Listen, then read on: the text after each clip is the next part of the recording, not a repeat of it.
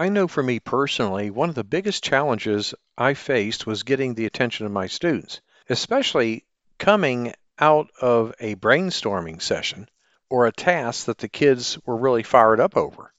Quieting down a class is a required skill that the teacher needs in order to be effective. Regardless how long you have been teaching, attention-getting techniques can be a necessary addition to the teacher's toolbox. We will be right back with some suggestions for getting your students' attention. Welcome to episode 81 of the Teacher Rockstar Podcast, a place where tips and strategies critical to the new teacher are discussed. I'm your host, Steve Hiles, and in today's episode, we're going to be talking about ways to get your students' attention. But first, a word from our sponsor. Would you like to supercharge your classroom management skills? Well, if you're a brand new teacher, a student teacher, maybe you're a teacher returning back to the classroom after an extended absence, the Teacher Rockstar Academy course is for you. Gain the confidence, the skills you'll need to crush it on day one and beyond. So invest in yourself and enroll now at theteacherrockstaracademy.com. That's teacherrockstaracademy.com. I promise you that this will be a transformational experience. All right, let's dive right in here. Now, here are some suggestions to help you get your students' attention. Number one, use a signal for zero noise. If I clap once, for example, I want you all to keep silent and pay attention.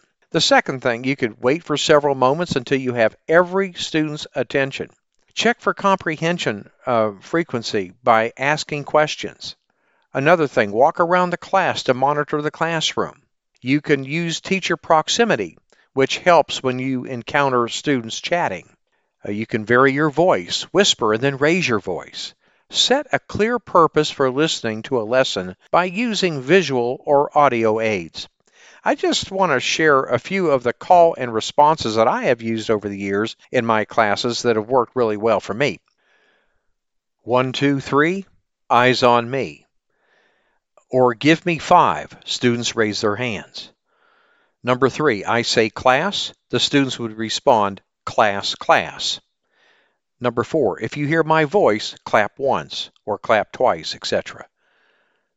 Number 5, ready to rock, and the students say ready to roll.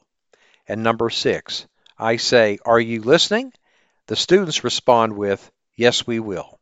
Now, just like practicing and modeling your rules and classroom procedures, it's always best to practice your attention signals as well. Explain how your students are supposed to respond to each one and provide ample opportunities for your students to try them out. Determine which ones they like the best and stick with those. By the same token, you should also practice using nonverbal strategies with your kids so they learn to pay attention to your visual cues as well. Example, your hand raised, which would be a quiet signal or ringing of a bell or a chime or a xylophone. Now, the objective of these signals is obviously to get your students' attention, but they also provide a means of boosting energy. In order to keep your students' focus once you have it, here are some strategies for you to try out. Number 1, I can't say this enough. Get your students up and moving. Very, very important here. The next thing, vary participation structures and scenery. Take the class outside, etc. Implement hands-on lessons. Use plenty of visuals. Spend less time talking. That's why I love the mini lesson, where I go ahead and talk for perhaps 10, maybe 15 minutes, and then get the students to work. Provide opportunities for cooperative learning activities. Provide many opportunities for your students to share out what they have learned and what they think. Play music, videos, and other auditory material whenever possible. If you think about it, expecting children to sit quietly for hours every day is really not fair, right? I mean, think about it. Even as adults, you need a break every now and then. An important note here. If you find that your class desperately needs to refocus before you engage them in a lesson or activity, then try a brain break. Let them unwind and shake it out before proceeding. I think you'll find that this lesson will be much more productive if you let students get just a little bit crazy. Well, we have come to the end of today's episode, and I want to thank you for listening to the Teacher Rockstar Podcast. I'm your host, Steve Hiles, and we hope you've enjoyed listening to today's episode regarding ways to get your students' attention. When you get a moment, visit my blog and subscribe to my newsletter for the latest educational research, best practices, and unadvertised free bonuses. Go to stevesclassroomresources.blogspot.com.